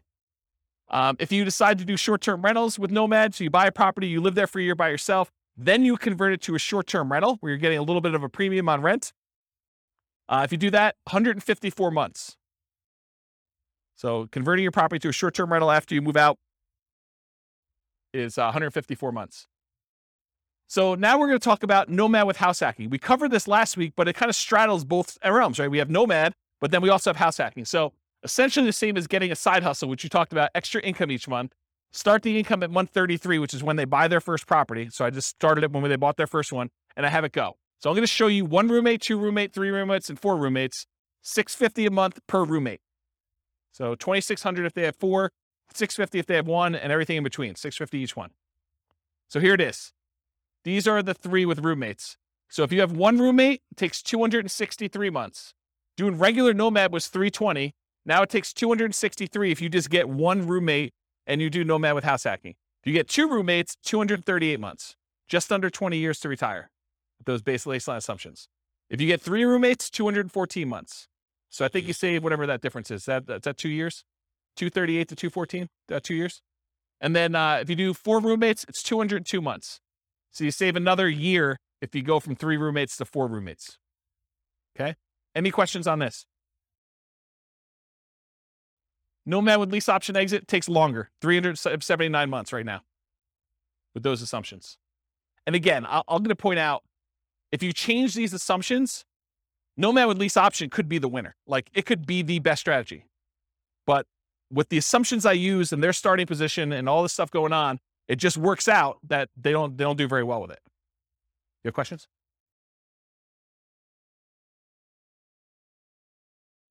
No. As soon as they retire, they stop with roommates. So as soon as they hit financial independence, they no longer have roommates because they have enough income coming in after that.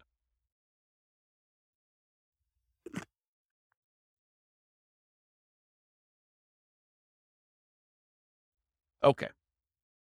So the ultimate real estate agent retirement plan, if you have a real estate license and when you buy a property, you put 5% down, you immediately get 3% back. So you get 60% of your down payment back when you buy properties. That takes 310 months. Okay. All right. So 1 house hack with roommates. So now I said, instead of doing nomad with house hacking, where you're sequentially buying a property every year, I'm saying, look, forget this buying a house every year. You buy 1 property. You buckle down, you get roommates, you just stay there, and then you do your strategy, whether that's investing in stocks or whether that's buying 20% down rentals or 25% down rentals where you're not moving in, but you're just buying the 1 property as an owner occupant, you're getting roommates, and you're staying there, okay? So buying 1 property only, you're house hacking with roommates, 1 to 4, $650 per roommate, and it's essentially the same math as if you got a side hustle allowing you to invest more in the stock market, if you think about it that way, right? So you get a roommate and they're paying $650 a month. So now you just got $650 a month extra income coming in. If you had 2 roommates, it's $1,300. One could think of doing short-term rentals as having 1 roommate, 2 roommates, 3 roommates, whatever it is. Just think of it that way. Same idea. Okay. So this is 1 house hack with roommates. This is if you buy no rental properties, you just invest in stocks, 394 months with 1 roommate. You buy a property and you do Invest in stocks and you have 2 roommates, 373 months. Buy one property, 5% down, 3 roommates, 334 months. And if you buy one property with 5% down, you have 4 roommates, 304 months. So all you have to do is buy one property, get 4 roommates, just do it for 304 months, invest in the stock market, and that's it. That's the strategy there. Okay, what if you do house hacking and then you buy rentals? So we're still doing that one owner-occupant property. We're still getting 1, 2, 3, or 4 roommates. We're going to vary those. But then you're going to buy up to 10 non-owner occupant rentals. So you're not doing any more nomading. You're not moving anymore. You're just buying 15% down, 20% down, 25% down rentals when you do this. You're going to vary your down payments between 15% down with PMI, 20 or 25. And we're also going to compare this to not doing rentals, just investing in stocks, just so you can see the number. Here they are. So you buy one property with 5% down, you have 1 roommate, and you invest in stocks, 394 months. You buy one property with 5% down, with 1 roommate, and you buy 10, 15% down rentals, 357 months. You buy one property, 5% down, and you have 1 roommate, and you buy 10, 20% down rentals, 357 months. It's the same as whether you do 15% down or 20% down. Doesn't make that big of a difference in this case. Buy one property with 5% down, you do one house hack with 1 roommate, and you have 10, 25% down rentals. That's faster, 336 months. It was better for you to put 25% down in this particular situation with these assumptions than it was to do 20% or 15%. It's faster. Counterintuitive. Save up more, wait to buy the properties, then when you buy them, they have better cash flow. Doesn't make a lot of sense, but mathematically, it's what happens. Okay? Any questions on this? We're going to go through 2 roommates, same numbers, 2 roommates, 3 roommates, 4 roommates. Okay, this is 2 roommates. Same thing. 1 house hack, 2 roommates, just investing in stocks, 373 months. 1 property, 2 roommates, you would buy 10, 15% down rentals, 321 months. Buy the property with 2 roommates, you're going to buy 10, 20% down rentals, 316 months. So that's like 5 months faster than 15. Or sorry, 5 months. Yeah, 5 months faster. And then you buy 25% down rentals. You still have 1 house hack, 2 roommates, 297 months. Crazy, right? All right. 3 roommates. Just do stocks, 334 months. You buy 15% down rentals, 293 months. You buy 20% down rentals, 285 months. You buy 25% down rentals, 273 months. So it's faster to put more down. Counterintuitive, I think, for a lot of folks. Any questions on this? Way before 67. That's correct. That none of them include their Social Security because they qualify for financial independence way before that kicks in. That sort of becomes a backstop, where if they haven't been able to make enough money by 67, then Social Security kicks in and it usually bumps them right above. Yep. So really, in that case, they're not collecting Social Security. When they get to the point where they are collecting Social Security, provided it exists, then it's a bonus. It's basically increases their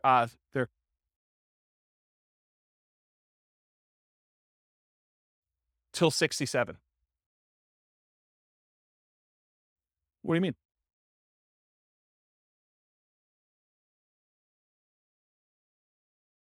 Yes, but if you already have enough to live financial independence, doesn't matter. Yes. And so that's correct. That's what I said before. That's why I said I assumed it was going that you're working to 6-7, but really, if they stop working early, it's going to be lower than that. But by then, it doesn't matter because they've already achieved financial independence earlier. They have enough income coming in from their investments between, rental property cash flow or the stock market, that's safe withdrawal rate, that it doesn't matter because they've got whatever it is, $5,000 adjusted for inflation coming in. Yep. But then you're right. It doesn't go up anymore. And then you got to decide, should I work till 67 so that I can keep getting income and adding to it? Well, I don't think it matters. I mean, I'm 47. I don't know, how old am I? 47, and I don't care.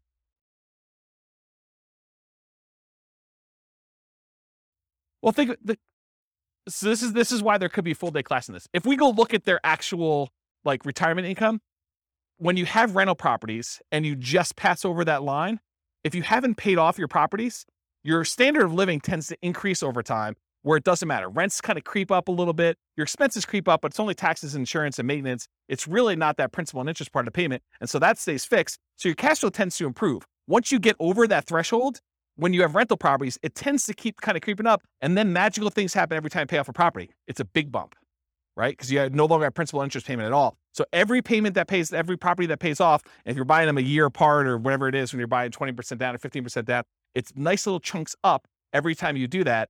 And it's more than keeping up with inflation, because if your rents are keeping up with inflation at 3%, but rent is the whole amount, and only your expenses like your tax and insurance are increasing, the other part of it's staying fixed, the amount of your cash flow is increasing faster than that. Does that make sense? Yeah. So this is why we could dig in. I have charts on showing like all this crazy stuff. It's really, really cool. But yes, it doesn't matter. Once you get to the point you're like, okay, Social Security is just a bonus. It's like if property values and rents went down and I just had enough to kind of creep over the line. If everything was paid off, I've got, just enough for that. Then Social Security becomes like an extra thing. But for the most part, it's a blip on the chart for most people. Yeah. Yeah. Age 43. For which one? 273? Yeah. So age 43. That's not bad. Not bad. All right, so this is 3 house hacks, 3 roommates. If you do 4 and you just invest in the stocks, 304 months. If you buy the 15% down rentals, 293 months. If you buy the 20% down rentals, it's 285 months. And if you buy the 25% down, it's 273 months. Okay. Now what I did is I combined all just the house hacking ones, and I tried to group them so that you could just see visually how big they are. The numbers are all there, but it's going to be hard for you to read back there. But you could see this is the one where they are just investing in the stock market. This is the one where they're doing one roommate with 15% down, 20% and 25. And then this is 2 roommates, 3 roommates, and 4 roommates. The difference between 3 roommates and 4 roommates is not significant at all. It's actually the same. So it didn't matter.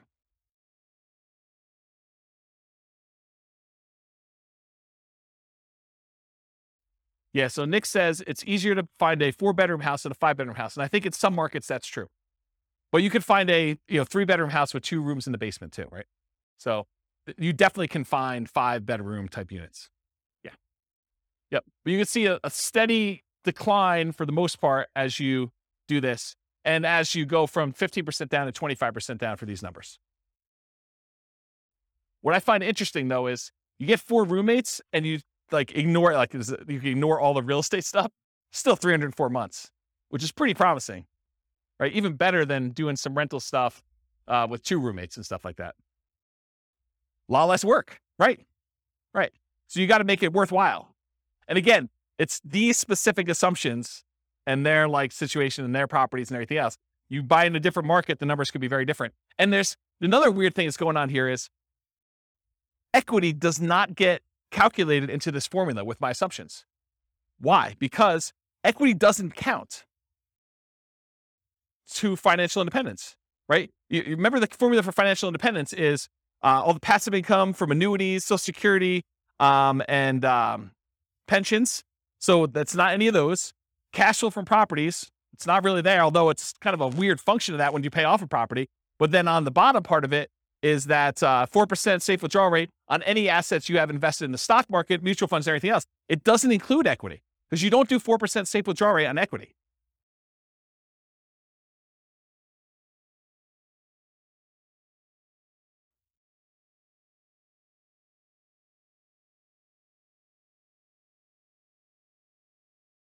So I don't want to speculate because sometimes with leverage, you end up with a weird net worth thing where it could be better. But in general, yeah, you end up with higher money invested in stocks in order to generate that same dollar amount. Yeah. Crazy, right? Okay. So this is all the ones for house hacking. Any questions? Then this is everything. Okay. So the green ones are all the buy and hold stuff. Then it starts Nomad, but these were the Nomad ones that were sort of odd ones out. These were Nomads with house hacking. So I kind of separated those out. Then these are some other weird Nomad ones. And then these were all the house hacking ones. So you could just see visually how they all compare to each other in terms of speed. And just eyeballing it, Nomad's fastest, right? Which is what we've been saying for a long time in these classes. But house hacking is pretty good, especially compared to traditional buy and hold,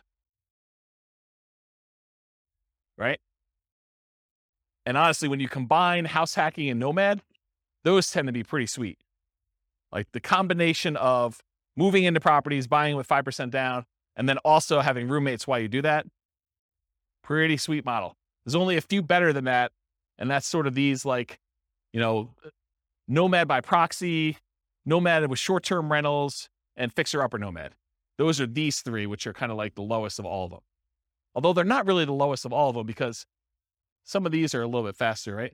202 versus 214. Nomad with short-term rentals is the best right now of the ones we've done so far.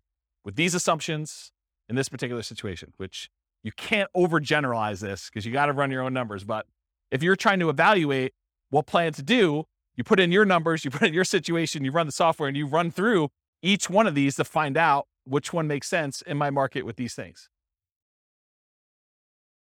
All right, I think that's it. So, I got like one conclusion slide, but I think I've talked about most of it. So I'll go back to this slide so we can look at it and have more discussions. But so in conclusion, assumptions for modeling matter a lot. So house hacking once versus acquiring more properties, that Nomad with house hacking or with buy and hold kind of running in parallel. If you change the assumptions like your income expenses, market conditions, the appreciation rate, the rent appreciation rate, the price, interest rates, rents, vacancies, maintenance, property management, tax insurance, all those things will impact the results here. And they may change which one wins, right? I'll just give you a really basic example of this. If you're house hacking with one house, but you're primarily investing in the stock market versus you compare buying a property where the price appreciation or rent appreciation is abnormally low, that one may look much, much better than that. But if you run a number where you're buying in a fastly appreciating market with fastly appreciating rents and interest rates that may be back on the decline at some point, that could look way, way better than other strategies, right? Or how big of a discount you can get with your buy, fix up, and resell, which we haven't covered yet, but the fixer up or Nomad even, like those can really matter. If you get a big enough discount, that could blow everything else away. Or if your short-term rentals don't work out as well, they're not as profitable, or maybe they're much more profitable than I assumed with my assumptions, that could also matter. The stock market rate of return will matter too. It also affects not just numbers. This is actually a really good point. I'm going to slow down and talk to you about this because it's really critical to understand. So one of the reasons a lot of these strategies outperform others has to do with your risk profile. If you're investing small amounts of money and you're taking on a lot of debt, you're much more leveraged. And so your risk profile of doing a strategy where you're buying 5% down properties and you're repeating every year is very, very different than the risk profile of someone investing and putting 25% down or someone investing in stocks. It's not saying automatically that one is better or worse because there are ways that it could be better or worse depending on how it's structured and what your situation is, but it's different. Like if you're investing all in stocks, you now have the risk profile of a stock investor versus the risk profile of someone who's doing buy and hold or someone that's doing Nomad. And so these strategies, one could get you there faster, but if you look at all the different ways we measure risk, and there's several different ways that we look at stuff, everything from your debt to your net worth, to your debt to your liquid net worth, to your rent resiliency, to your equity resiliency, like all of those different ways of measuring like risk in a particular strategy, and you compare those one risk curve versus another risk curve, you may say, this is not worth the extra 3 years that I would earn. Or you may say, it is totally worth that to do it this way. And you can kind of look at those things. So risk matters a lot. And this comment about what you're investing in and its risk profile is pretty profound. Yeah. So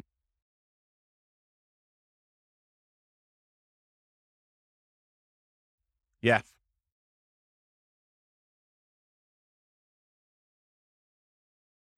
So what Nick said off mic is you got to take into account the amount of work you're putting into. Doing short-term rentals could be a lot more work than just automatically investing $1,000 from your paycheck in index fund each month.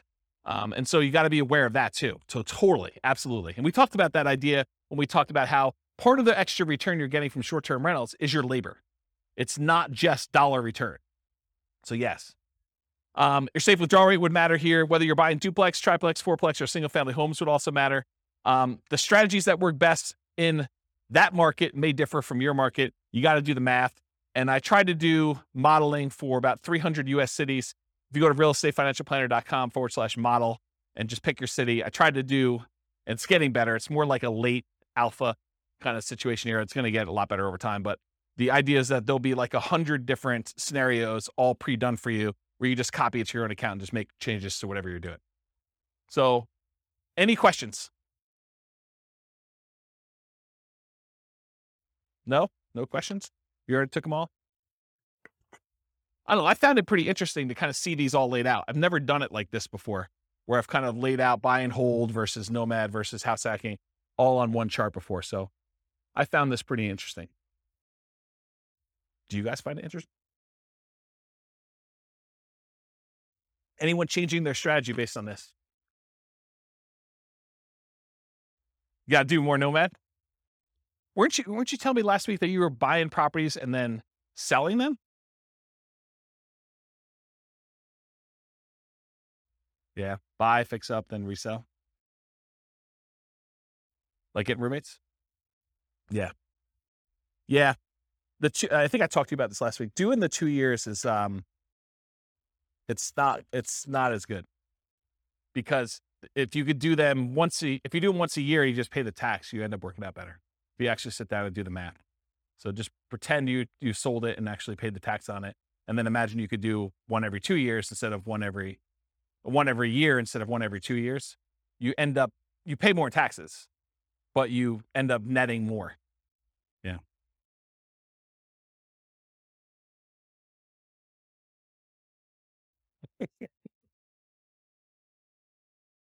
Yep.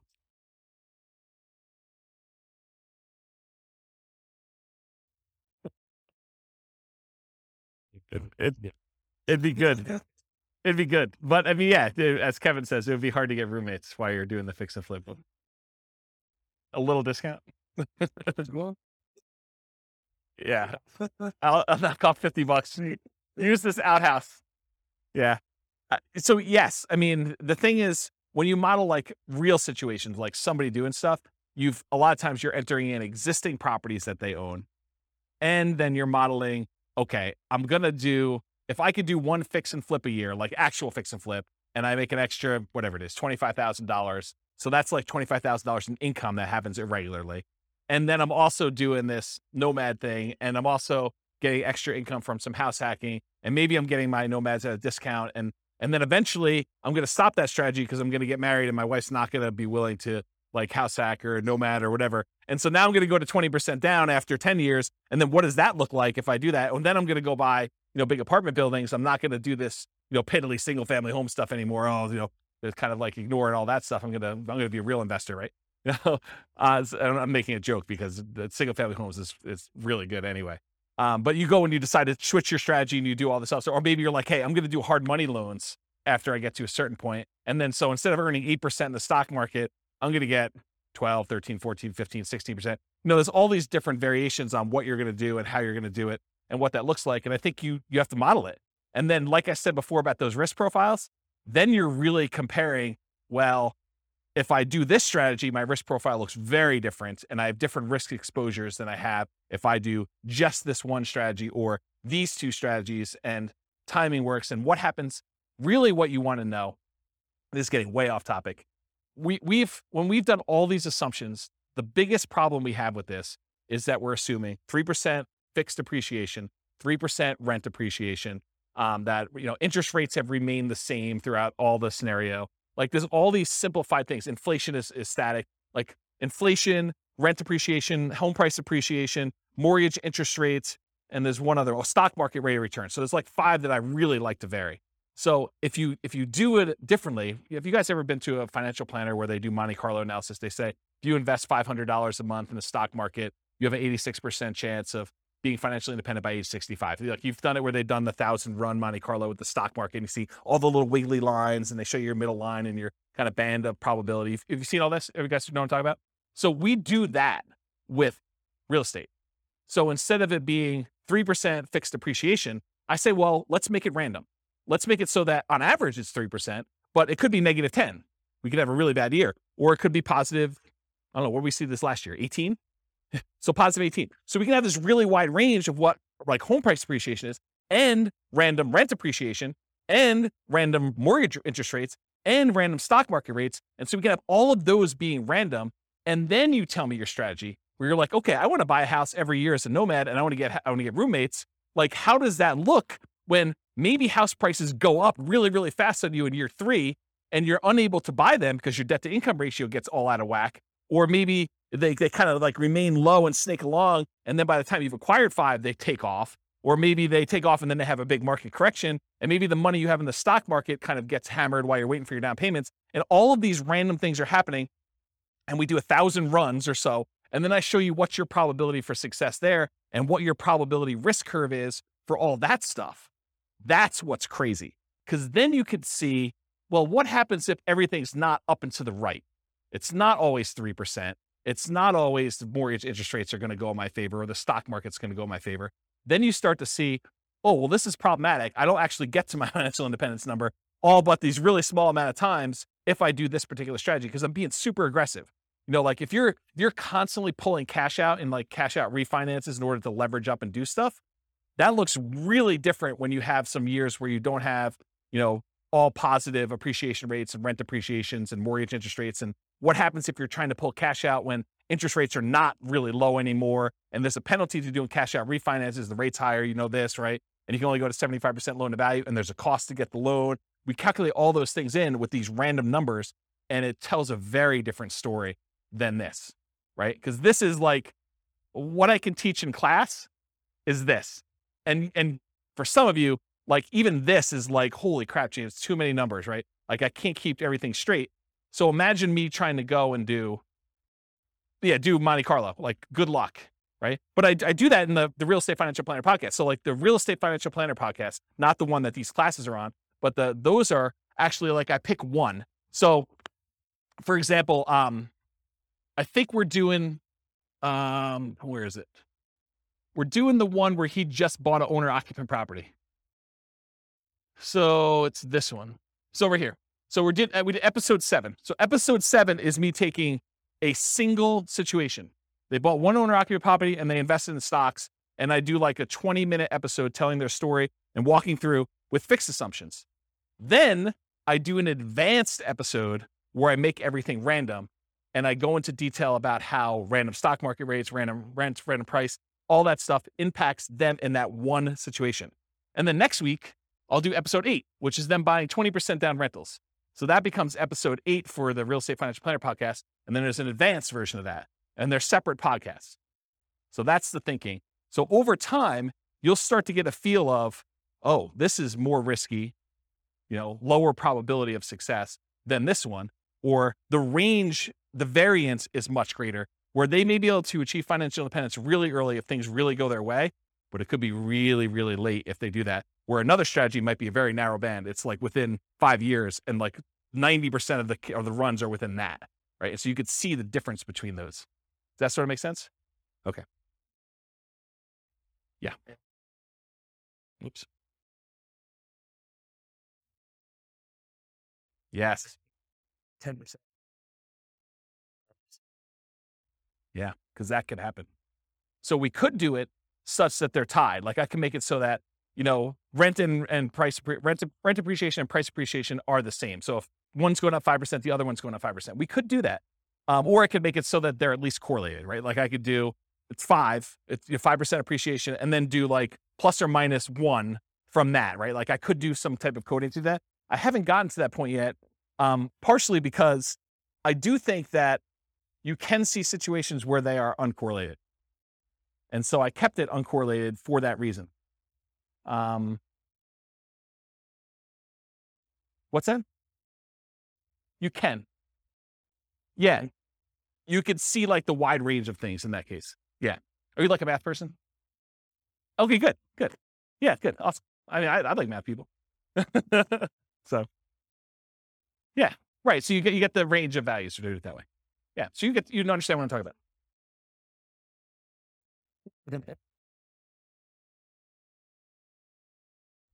So I didn't program specifically in a pandemic, but I did do market corrections. And so what I did is I have another rule that you can run where there's a random event, and during that random event, we have a precipitous drop of the stock market and a precipitous drop of prices and rents. And so you have like a event, you could set whatever the probability you want it to be, 1 in 100 months or 1 in 1,000 months, you set whatever it is, and then the actual range of what the drop is. So you could say it's, somewhere between 5 and 20 or 5 and 30 or 5 and 40, and that's a percent. And so it just drops the stock market completely by that amount, or property values by that amount, or whatever it is. And you could set those up as like one-off market correction drops. And that's an additional rule besides just the random things, which I haven't, I'm not even doing that in the advanced things because I haven't built it up to where I feel as though people can follow along. Eventually they'll get to the point where like, okay, this is old hat, James, you're doing random every time. Like, oh, no. There's a lot more. So yeah. Pandemic button. Yeah. Yes. That's right. That's right. Yes. So you could put your own stuff in there, right? And yeah. Yeah. You look at your own charts. So we have a whole chart for rent resiliency, and I've yet to build the equity resiliency chart, but that's going to be built before the next class, for the class that I teach on that. But yes, so you go look at the curve, and then you look at the curve compared to another scenario. So you build out your whole scenario. This is my plan. Then you make a copy, and then you modify the copy so that the copy becomes, okay, instead of doing this, change this and change this and change this. And then you could plot the charts over each other to see, oh, here's my cash flow, here's my net worth, here's my rent resiliency chart, here's my debt to net worth, here's my debt to my liquid balance, all my account balance stuff, here's my number of reserves that I have in cash. Here is, here's my time to financial independence, here's my time to, my ideal financial independence, here's my time to 2 times my ideal financial independence. So you can look at all of these different metrics and compare them. And it's not, you can't, just like we saw here, you can't just look at one number and see, right?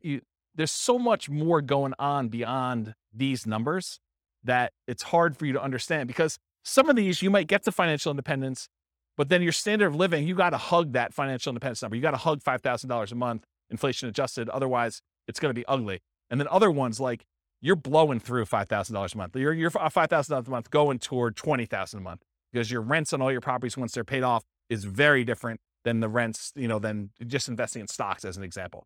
And so there's more to it than just number, right?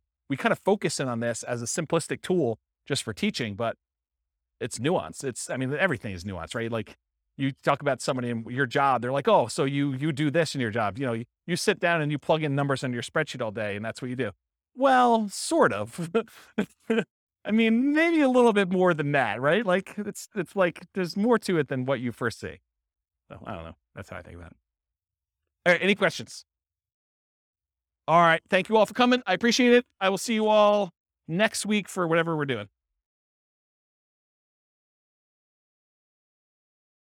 With home prices up, mortgage interest rates up, and rents up, but not quite enough to counteract the higher prices and interest rates. Cash flow on rental properties in Irving is harder than ever. Book a call with the Real Estate Financial Planner to apply our proprietary 88 strategies to improve cash flow on your rentals. See the show notes for a link to schedule your call and improve your cash flow today. If you're a real estate agent, lender, or professional in Irving that wants to help our real estate investor listeners, consider reaching out to learn about collaboration opportunities with this podcast. We'd love to add more value to our listeners by having you assist our investors buy, sell, and finance their real estate investments. See the show notes to schedule a call to discuss collaboration opportunities.